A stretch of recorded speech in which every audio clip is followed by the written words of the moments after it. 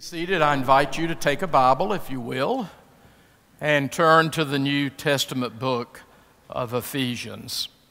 This is a letter that Paul wrote to the church, the young church, the new church in Ephesus. Our text for this Christ the King Sunday comes from Ephesians chapter 1, and I'll begin reading at verse 15. May the Holy Spirit reveal to you something new and fresh from these words.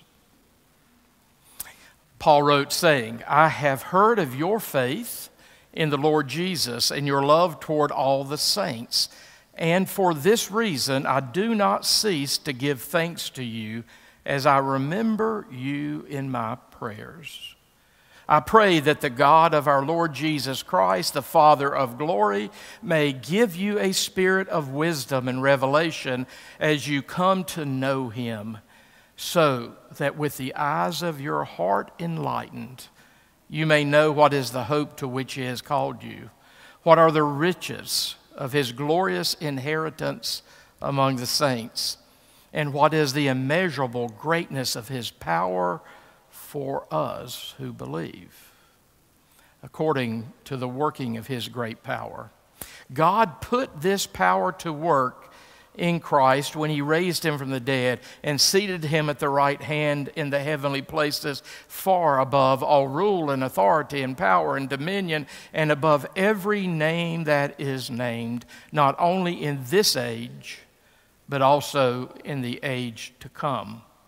And he has put all things under his feet and has made him the head over all things for the church, which is his body, the fullness of him who fills all in all. My friends, this is the word of God. Would you pray with me?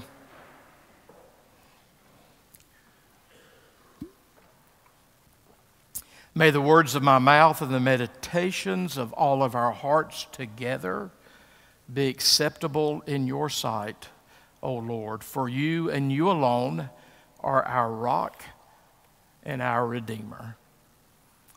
Amen. Coming on the heels of a Thanksgiving holiday, I hope that you realize how rich you are. I hope that you realize how rich you are. I hope that you realize all of the wealth that you possess because of who Jesus Christ is, because of what he has done for you, what he and he alone can do for you and for me. I think a lot of Christians fall woefully short of realizing how rich they are in Jesus Christ. We have been given so much in Jesus Christ, and sometimes we're just simply ignorant of our wealth. There's a story about the newspaper magnate, William Randolph Hearst, who was fabulously wealthy, and he loved to collect great artwork. And he sent one of his agents traveling the world looking for a particular piece of art because he wanted to possess it. And after the agent traveled many, many places, it was his agent who realized that what William Randolph Hearst wanted to possess, he already had. It was hidden there in his warehouse full of art treasures. Sometimes we're completely ignorant of what we possess.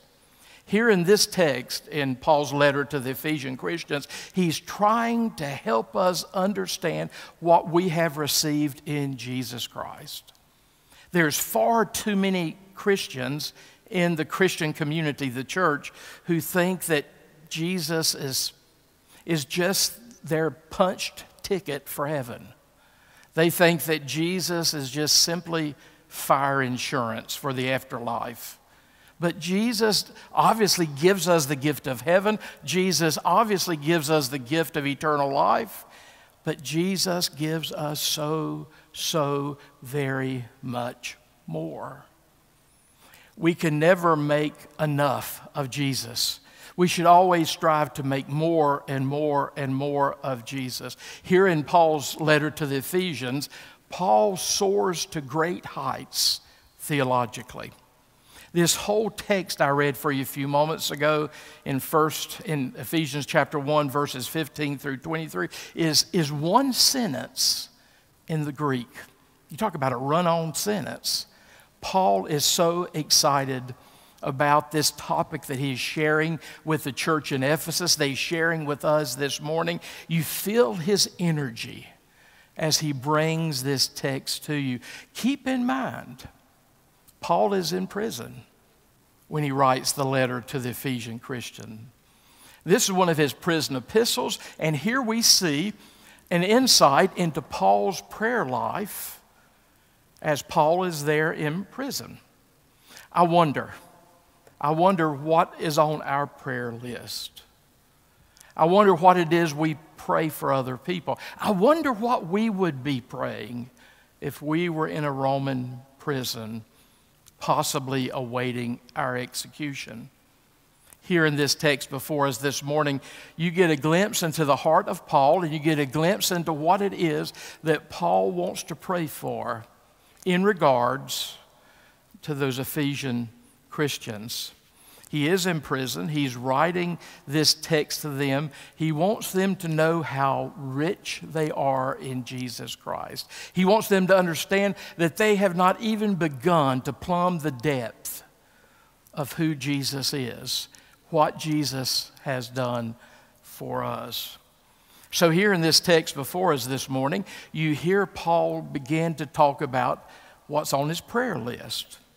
He introduces it by saying, verse 15, I have heard of your faith in the Lord Jesus and your love toward all the saints. You notice he is saying that the Ephesian Christians were devout believers in Jesus Christ. And the way that he knows they're devout believers in Jesus Christ, the way that he knows they have a great faith in Jesus Christ, is because of their love toward all the other Christians. Those are two sides of the same coin. If we profess faith in Christ, if we have really given our hearts to Jesus Christ, that means we live differently. That means we love differently. We love in extravagance to the people around us. That's why Paul could say, I know of your faith, I know of your love, because they come together. And he says, because of all this that I know, for this reason I do not cease to give thanks to you as I remember you in my prayers. He literally says there in the Greek, I make mention of you in my prayers. I think Paul's prayer list was extensive. I think there are many people on his prayer list, and he just made mention of those names to God in prayer. He didn't have to editorialize. He didn't have to get a lot of details regarding those names on his prayer list. He just made mention. He remembered them. He made mention of them as he prayed. We do that, by the way, on Wednesday evenings when we gather in the chapel for our Vespers service. We have a time in our worship where we pray for those people that God has laid upon our hearts, and we have a time in worship where we just make mention. We just simply call their name before God. I think that's what Paul did frequently in prayer. And then you begin to hear what's on his prayer list. Verse 17, I pray that the God of our Lord Jesus Christ, the Father of glory, and here comes the petitions. Here comes what he's praying for. Again, I wonder what's on your prayer list. I wonder what it is you pray for those that you love. I wonder what it is you pray for your children and your grandchildren. Look at what Paul prays for here. He says, I pray that that the God of our Lord Jesus Christ and Father of glory may give, here's the first petition, may give you a spirit of wisdom and revelation as you come to know him. First thing he asks for is he prays that these Ephesian Christians will be filled with spiritual wisdom and a spirit of revelation, so that they can comprehend, so that they can apprehend and understand what it is that God has done for them in Jesus Christ. And it's through that spiritual wisdom, it's through that spirit of revelation that they come to know Jesus Christ, come to know Him better and better and better. The Greek verb there implies an ongoing tense, knowing Him better and better and better. So what Paul's praying for here is that these Ephesian Christians would come to know God through Jesus Christ better and better and better. The intimacy with God would continue to grow. It's all about relationship. And the way that we grow in this relationship with God is through the spiritual wisdom, spirit of revelation that God has given us. We cannot discern what's in this book with our natural mind. The Apostle Paul says very clearly, as human beings, we are blinded to spiritual truth. But it's the grace of God in Jesus Christ that can take the blinders away from us, and we can begin to discern spiritual wisdom and the spirit of revelation, what it is that God has revealed to us. But our blind eyes can keep us completely ignorant of all that's been given to us in Jesus Christ. That's the first thing Paul says he's going to pray for, is that they will have more spiritual wisdom and revelation as they continue to know Him. Verse 18, so that with the eyes of your heart enlightened. Some of you don't even know you've got eyes of the heart. The heart is the central part of our personality. The heart is our emotions, our will, our intellect, our personality. And it's that heart that can see reality. So Paul is saying that he wants the eyes of their heart to be so enlightened that they may know what is the hope to which He has called you. So Paul is praying that they really know the hope. They know the hope that's theirs in Jesus Christ. Hope in the Bible is not a hope so. Hope in the Bible is not a vague wish or a vague idea that the future will turn out in a positive way. Hope in the Bible is connected closely to the object of hope, to Jesus Christ. The power of our hope is only as good as the object of our hope. We hope in Jesus Christ, and because we hope in Jesus Christ, we know that He is who He says He is. We know that He will do what He says He will do, and that's why we can have confidence. We can have an assurance about this life and the life to come. Paul wants them to grasp the hope that's theirs in Jesus Christ. And he also says he wants them to grasp what are the riches of God's glorious inheritance among the saints. Usually when we see the word inheritance in the New Testament, we think what we inherit because of our relationship to Jesus Christ. But if you notice the text closely here, Paul is referencing his inheritance, God's inheritance among the saints. God's inheritance that's scattered throughout the saints. We never think much about the riches of God. We know, as the psalmist says, He owns the cattle on 1,000 hills. But here this text tells us that part of God's inheritance is you, is me. We are part of God's glorious inheritance. We are those people where Jesus Christ is doing something in our lives. We are trophies of God's grace in Jesus Christ. We are part of God's riches as we live and die as trophies of God's grace. God refuses to live in glory without us. We are His inheritance. He has done what is necessary for us in Jesus Christ so that we can live in glory with Him. We are part of His glorious inheritance. And then Paul gets to the point of talking about what I think he really wants to talk about here. After he's talked about spiritual wisdom and revelation, after he's talked about getting to know Jesus better, after he's talking about the great hope that's ours in Jesus Christ and how we can live as part of God's glorious inheritance, he begins to talk about power. Verse 19, and what is the immeasurable greatness of His power for us who believe, according to the working of his great power.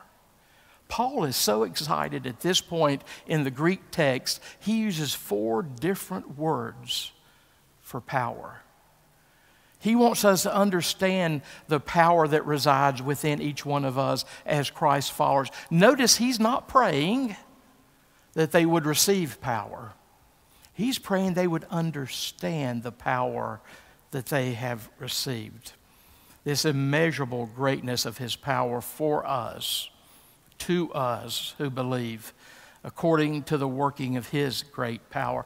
And in case this is a novel idea to you, in case you don't understand the power that resides within you, and you need to know a little bit more about this power, Paul begins to illustrate it. He wants to paint a picture of the power that is within you. Look at verse 20. God put this power that he's speaking of to work in Christ when he raised him from the dead and seated him at the right hand in the heavenly places. So this power that raised Jesus Christ from the dead, this power that ascended Jesus Christ to be seated at the right hand of the Father, that's the place of power and authority and reign and rule. This is the power that resides in us. This is the power that has placed Jesus at the right hand of God, far above all rule and authority and power and dominion, and above every name that is named, not only in this age, but also in the age to come. I think Paul, as a good Jew, at this point is talking about all the realities of the invisible realm, all the powers and principalities and dominions that are loosed in this world in the invisible realm that make themselves visible through human history. But he's saying Jesus is far above all of these powers and principalities, all of the spiritual realities in life in this age and, of course, in the age to come. Then verse 22, he begins to wrap it up. He says, and he put all things, he, God, the Father, put all things under his, Jesus' feet, and made him the head over all things for the church. Those are the 3 most startling words in this text for me. For the church. God has done all that God has done. God has done all that God has done in Jesus Christ. God has accomplished all that God has accomplished, and God will accomplish all that he says he will accomplish for us. For the church. Now again, we know it's basic. The church is not the building, the church is the people. The word church, ecclesia, in the Greek just means called out people. So all that God has done in Jesus Christ, all that God has accomplished in Jesus Christ, he has done it for us. He's made Jesus head over all things for us.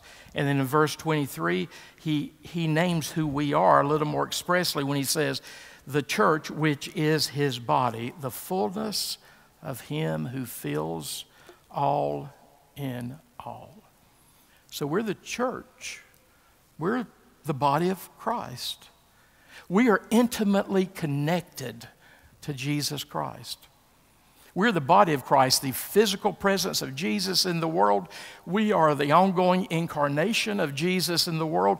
We are the means whereby Jesus does Jesus' ministry in the world. As the body of Christ, we're the Spirit-filled, Spirit-animated people of Jesus Christ. That's who we are. That's who God declares us to be if we are in Christ. We are his body. The fullness of him who fills all in all is in his body, in his church, among his people, that the fullest presence of God is experienced through the reality of Jesus Christ. That's who we are. That's what he has done. Those are the riches that we possess. Now, I know that some of you, some of us might have woke up this morning feeling really, really down. As some people say down south, you feel lower than a bow-legged caterpillar. Maybe you feel that way right now. I hope that if you will receive who God says you are in Christ. I hope that as you receive what God has done for you in Jesus Christ, I hope that as he, and Paul is trying to plead with the Ephesians to understand the wealth that we have in Jesus Christ, I hope that this makes an amazing difference in your life today and all the days to come and all of the life on the other side. Paul keeps waxing eloquent. Paul keeps soaring with great theological heights in his letter to the Ephesians. And in chapter 20, he makes his way to benediction. But like any good preacher, he keeps preaching for a couple more chapters.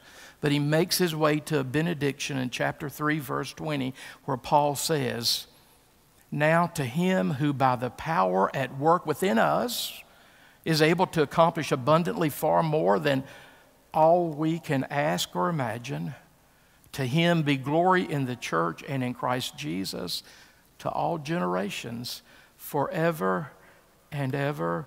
Amen." Paul says amen. So we say,